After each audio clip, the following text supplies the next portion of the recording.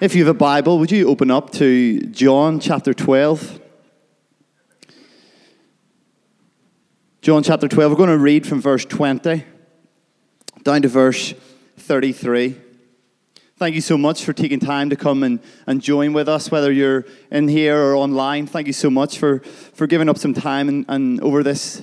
Maybe you're off for Easter, maybe you're not off yet and you don't want to hear that people are off. But thank you for giving some time on this Sunday to come and be with us. I'm going to read from John chapter 12, verse 20. Now there were some Greeks among those who went up to worship at the festival. They came to Philip, who was from Bethsaida in Galilee, with a request. "Sir," they said, "we would like to see Jesus." Philip went to tell Andrew. Andrew and Philip in turn told Jesus. Jesus replied, "The hour has come for the Son of Man to be glorified. Very truly I tell you, unless a kernel of wheat falls to the ground and dies, it remains only a single seed. But if it dies, it produces many seeds. Anyone who loves their life will lose it, while anyone who hates their life in this world will keep it for eternal life. Whoever serves me must follow me, and where I am, my servant also will be. My Father will honor the one who serves me. Now my soul is troubled, and what shall I say? Father, save me from this hour. No, it was for this very reason I came to this hour. Father, glorify your name." What powerful words from Jesus. Then a voice came from heaven. "I have glorified it, and I will glorify it again." The crowd that was there and heard it said that it had thundered. Others said an angel had spoken to him. Listen to these next three verses, because these are important. Jesus said, "This voice was for your benefit, not mine. Now it is the time for judgment on this world. Now the prince of this world will be driven out. And when I am lifted up from the earth, will draw all people to myself." He said this to show the kind of death that he was going to die. Let's take a minute to pray. Father God, this Palm Sunday, we reflect and think about your words, God. We thank you for Pastor Pip and his word this morning, and how we reflect on your triumphant entry into Jerusalem. And we read this scripture, we think, Father God, of you and the death that you predicted again in this scripture. And we think about it, we take time to meditate and reflect it, and let your Holy Spirit speak. So we pray, Father God, as we open your word right now, your Spirit would speak to us. My words alone will not do anything, Father God, but your Spirit that is at work will do it. So we invite you into this space. We soften our hearts, God, and want to hear what you are saying. In the midst of all the busyness and the voices and the things that we have to do this week, God, we stop to hear what you're trying to say to us in this space and in this time. So come and speak to us, we pray. In Jesus' name, amen. I want to speak for the next 25 or so minutes around this title of Lifting Heavy. And as I do, let me ask you a question. Is anyone in here still doing their New Year's resolutions? No. With a couple. I'm still proudly doing mine. I set myself up with 2 New Year's resolutions. Some of you are like, what are they? Like, I forgot about those. I had 2 New Year's resolutions. One of them was I wanted to read more. So I set out the goal that I would read 12 books this year, at least 12 books a year, which works out at 1 a month. So far, we're on track. We're doing quite well. We're actually ahead of it, which is good. And the other one that Kelsey and I decided to do was this year we decided to get back into training and eating well. So at the end of December, we had a bit of a busy December, and we said over the first week of January, we had a few days booked to go to London. So we went to London, and then we said, right, when we come back, that's it. We're gonna start eating well. We're gonna start training a bit more. So we came back, and we started to do a program called P90X. I'd done it a couple of years ago. Horrible old thing, but it's a 90-day home workout you do in the house, and you buy like these DVDs, and you put them into your DVD player, and you prance about in the kitchen doing exercises and sweating and crying and praying and saying, "Lord Jesus, take me." But we did that, and it was split over 3 months. So the first month was genuinely awful. Because the first month you're allowed like one carbohydrate portion a day. Like you're allowed other food, but one carbohydrate portion. So it was like a potato a day. And we're like, when should we have this potato? Like, let's treat ourselves. We like, Kelsey and I were like, do you know what? We'll have it for dinner tonight. And we were buzzing for dinner. Like, we could have a potato. Come on. So we went through the first 2 months. And then the last month, Kelsey a couple of weeks ago, was really sick. Was off a couple of weeks school. She thought, 8 weeks at the summer isn't enough to take off, so I'm only joking. That was a joke, an unfair one. Apologies. She actually was sick. So she wasn't able to do some of the workouts near the end. And for me, I decided that I was getting bored of hearing the same DVDs time and time again. This guy, Tony Horton, was doing it. And I was like, no, Tony, I can't hear your voice one more time. You're cringing. You're cringy. So I decided I would go back to the gym. I had a gym membership. Do you know those gym memberships where you pay every month but don't go, but just, it makes you feel better that you're paying it each month, and you're like, listen, I will go. It's the incentive that I've got it there, so I will go. Well, I decided that I would go back to it. So I started going back to the gym. I started doing some weight training things. And then I had a conversation with Kelsey in the car the other week, I think it was. And I was like, Kelsey, how weird and strange is like going to the gym and lifting weights? Like, it is so weird. When you break it down into its simplest form, it just is strange. Because we go along to the gym to lift heavy things and then put them back down until we can lift heavier things and put them back down. Like, in essence, that is all it is, isn't it? Like, and when we think of the years and years of advancement and research and development that have gone into it, yet the best thing that we can do is just lift heavy things and then set them back down until we can lift heavier things. And do you know what's amazing? There are businesses around the world that make millions of doing this. People give their lives to this. And I'm not saying that's bad. I just think it's fascinating. Like, here we are in 2019, and some people just pick up heavy things and put it down to make money. Like, and I'm paying money per month to lift up heavy things and set it back down. Like, it is ludicrous. It seems so strange when you think about it that way. As much as we advance in our training and exercise, still nothing can beat lifting. And we often just want a quick fix. When it comes to diet and exercise, we want a quick fix. We want the latest training diet or the latest diet, the latest fad. And yet, sometimes the answer often just lies in the lifting. And yet, this isn't just the only thing with weight loss. But in other areas of life, we're looking for success. We're looking for peace. We're looking for hope. We're looking for purpose. We're looking in life, all of these things. And what if the answer, similarly, just comes in the lifting? You see, in our passage tonight, in the passage that we have read, in verse 32, Jesus says that when he is lifted up from the earth, he will draw all people to himself. Jesus speaks about the significance of lifting. Now, I am well aware that Jesus is not talking about bench pressing here in this verse. But he is highlighting that there is something significant about lifting. Lifting is important. And in fact, over the next 25 minutes, I would love to make 3 observations from this one verse in John 12:32 to see how important lifting is. And the first observation I want to make is that lifting is important. Simple as that. Lifting is important. In this verse, the lifted up signifies how Jesus will die. It's talking about how he will be lifted up on a cross, and he will die on a cross. That is going to be how he will die. But this passage that we read is not the only time that Jesus quotes that he would be lifted up. In John chapter 8, verse 28, Jesus says, "When you have lifted up the Son of Man, then you will know that I am he, and that I do nothing on my own, but speak just what the Father has taught me."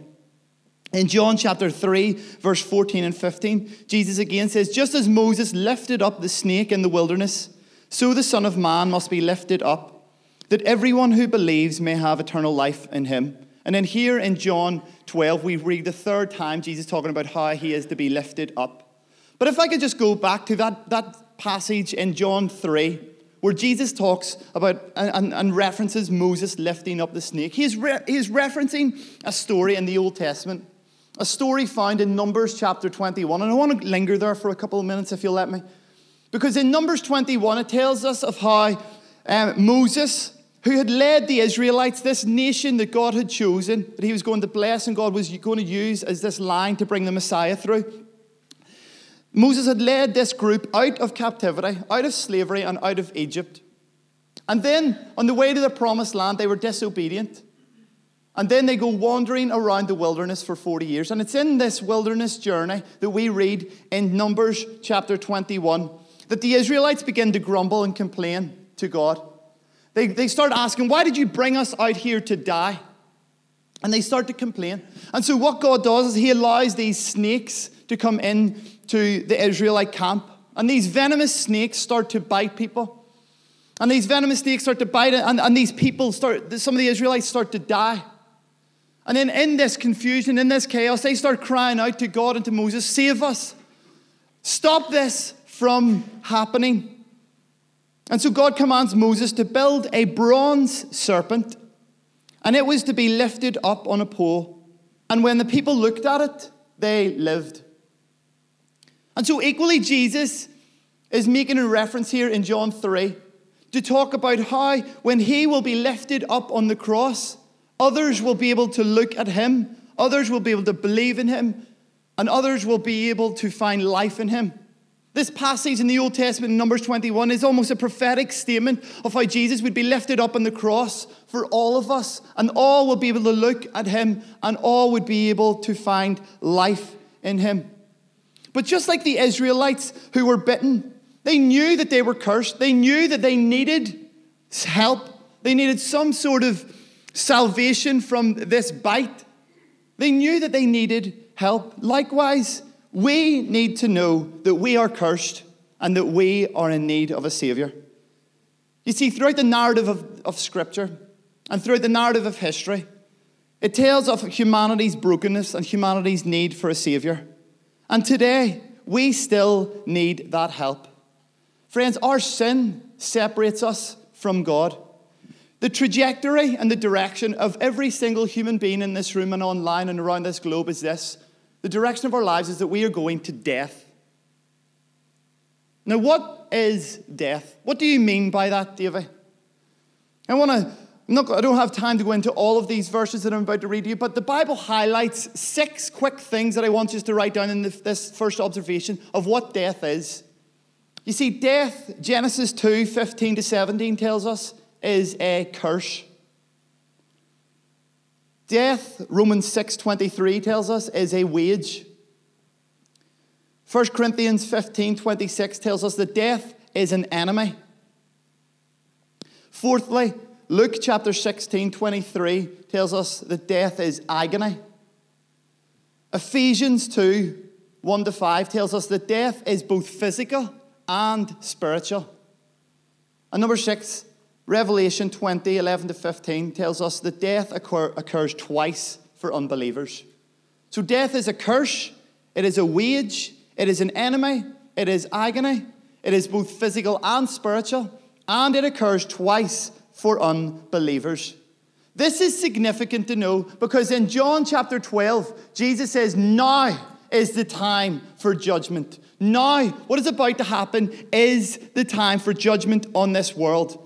See, every single human was going to be judged in this sense as to whether or not they were guilty of their sins against God or not. And the jury, friends, in this were unanimous. We were guilty against God. Every single one of us. None of us are exempt from that. However, Jesus says something different again in the Gospel of John. Let me read you John chapter 5, verse 24. Now remember, we are all guilty to be judged. But in John 5:24, Jesus says, very truly I tell you, whoever hears my word and believes him who sent me has eternal life and will not be judged, but has crossed over from death to life. He is saying, whoever hears my word, you sitting in this room or listening on the line or in the privileged position of getting to hear the word, hear the gospel, we get to hear that. And we stand in that place between hearing the word and believing the word. And Jesus says, if you hear and you believe that him who sent me, then you will have eternal life and you will not be judged.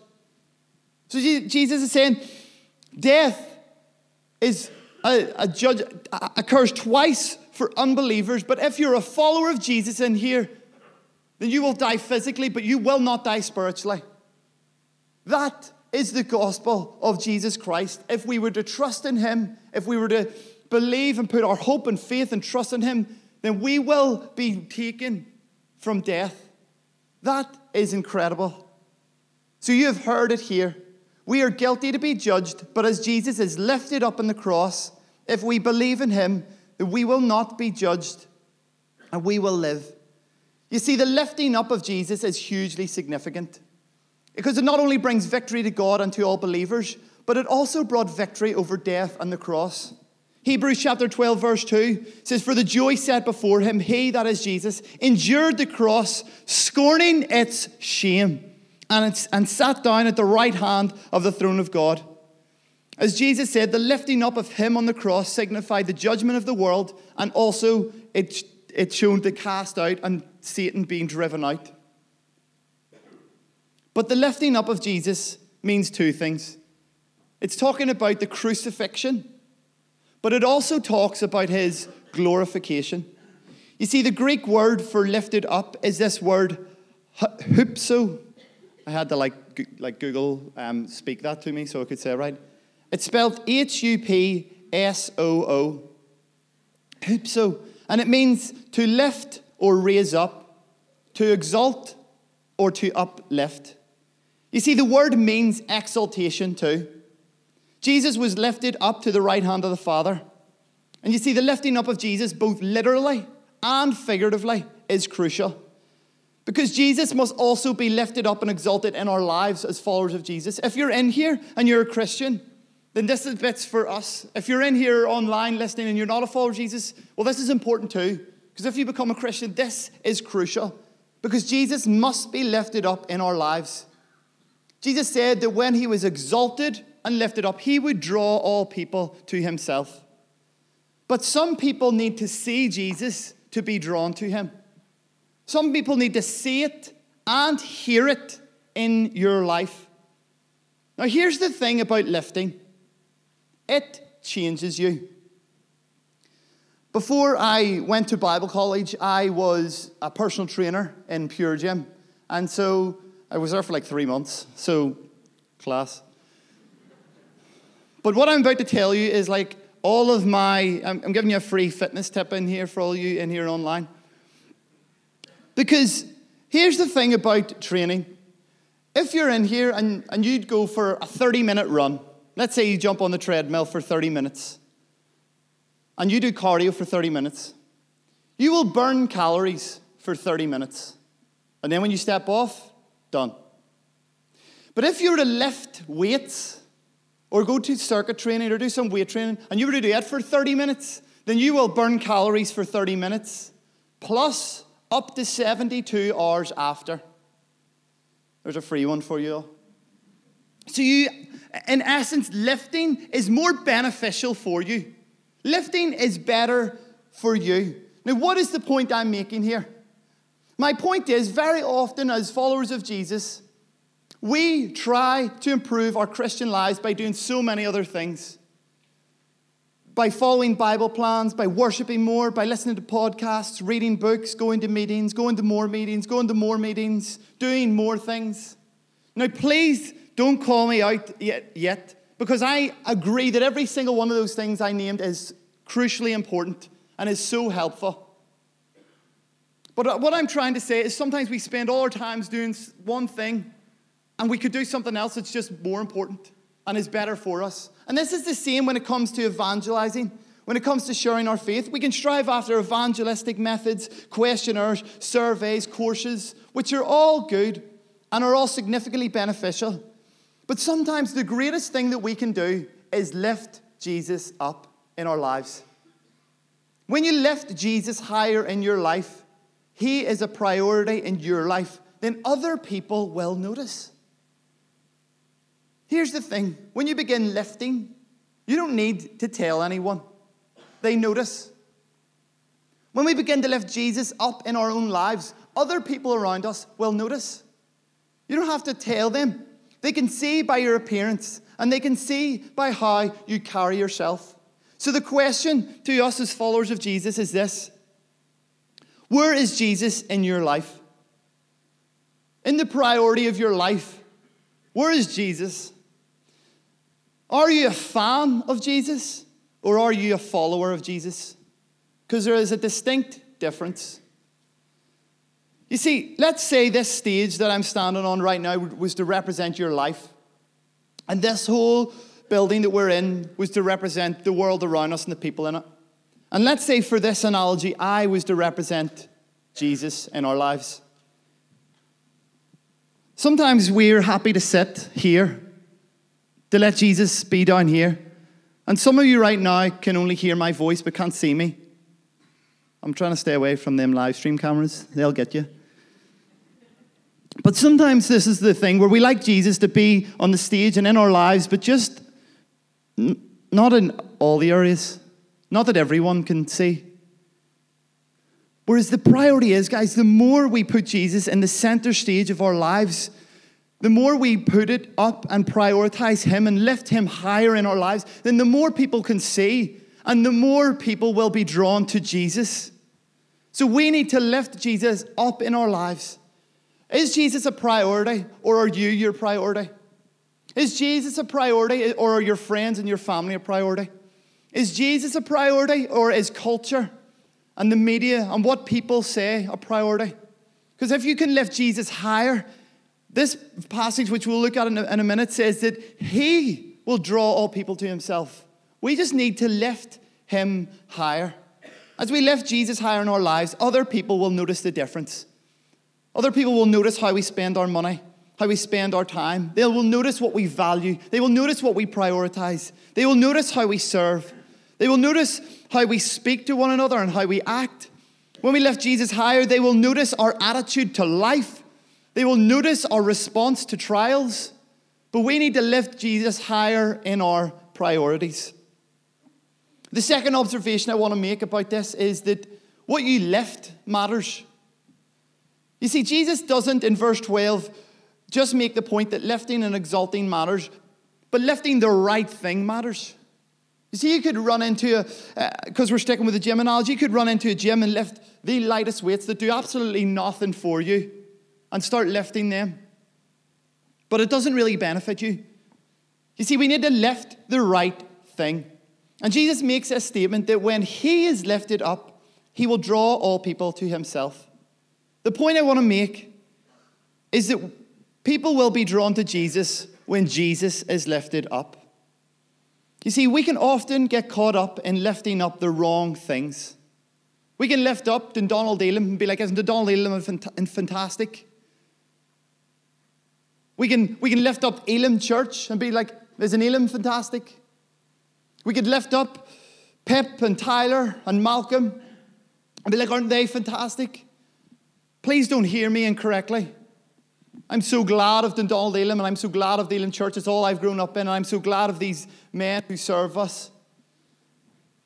But Jesus says, when you lift me up, I will draw all people to myself.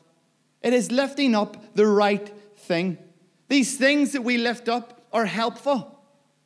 But the things that are helpful to preach Jesus with have become what we replace Jesus with. And it's when we get to seasons like Palm Sunday where we remember Jesus and the cross. We reflect on how the early church simply preached Jesus. In Acts 2, 22 to 24, Peter preaches one of the first sermons the early church has ever recorded.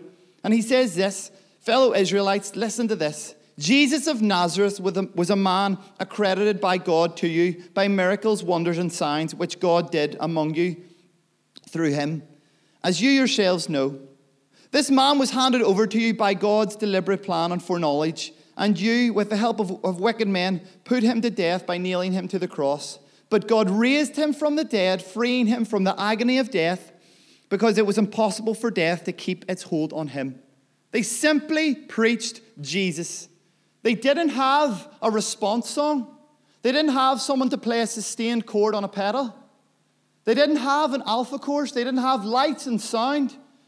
These things are all important, but they simply had the gospel, the Holy Spirit, and we see 3,000 people saved that day because they lifted up Jesus. Paul also saw the significance of simply lifting up and preaching Jesus. 1 Corinthians 2, 1 to 5. And so it was with me, brothers and sisters. When I came to you, I did not come with eloquence or human wisdom as I proclaimed to you the testimony about God. Listen to this. For I resolved to know nothing while I was with you except Jesus Christ and him crucified. That is all that they did, was to preach Jesus and preach him crucified. Paul didn't see the importance of anything else but preaching Jesus. Because when we lift up Jesus on the cross, it is powerful. And so this is a challenge to us. This is a challenge to the church. Who are we lifting up and why?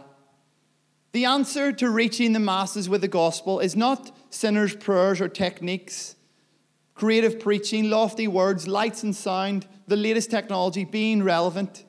All of these are important aspects of preaching and church. However, they aren't what will save people. It's the lifting up of Jesus that will save people. Romans 10:9, if you declare with your mouth Jesus is Lord and believe in your heart that God raised him from the dead, then you will be saved. Romans 10:13, everyone who calls on the name of the Lord will be saved. This is what will save people. This is what will save the world. This is what will change the world, lifting up the name of Jesus. You see, Paul recognized that when we preach with human wisdom, it would lead to human attachment. But when we preach with Jesus, it leads to people being attached to Jesus. And friends, there is no greater thing than people being attached to Jesus over human wisdom. That's what 1 Corinthians 2 is saying. You see, we can often feel the pressure to see people saved. That it is our responsibility to save people. And so we try to use gimmicks and creative elements to coach people in. However, I just feel there is something supernatural and powerful when we just simply preach Jesus. I can't figure it out. I don't know why. But I believe it's Jesus saying, when you lift me up, something happens and I will draw people to myself. So don't even worry about all those other things. Just preach me. And listen, sometimes that needs creativity. But it always needs Jesus. It doesn't always need creativity, but it always needs Jesus. And this is where we come to our last observation. That when you lift, others notice. In verse 32, Jesus says, I will draw all people to myself. Jesus makes this point explicitly and says how it will be him who draws all people to himself. The pressure to force people to make a decision to become a Christian is off us. Jesus takes the sole responsibility for saving people. And here's the good thing. He's really, really good at it. He's really, really good at saving people. In fact, he's the best at it. And that pressure is off us. The older I get, the more I realize that my responsibility in life is simply to be an arrow, where I just point people back to Jesus. And I have tried in my life to be Jesus in situations. And sometimes that's okay. We need to be like Jesus, but we don't need to be Jesus. We just need to be an arrow that just points him back. I don't have the answers, but he does. I don't have the hope, but he does. I don't have all this, he does. He's doing it in me. And so our lives are just supposed to be arrows which we just point back to Jesus by lifting him high. And you see, sometimes it's really easy to point. It's really easy to point by lifting.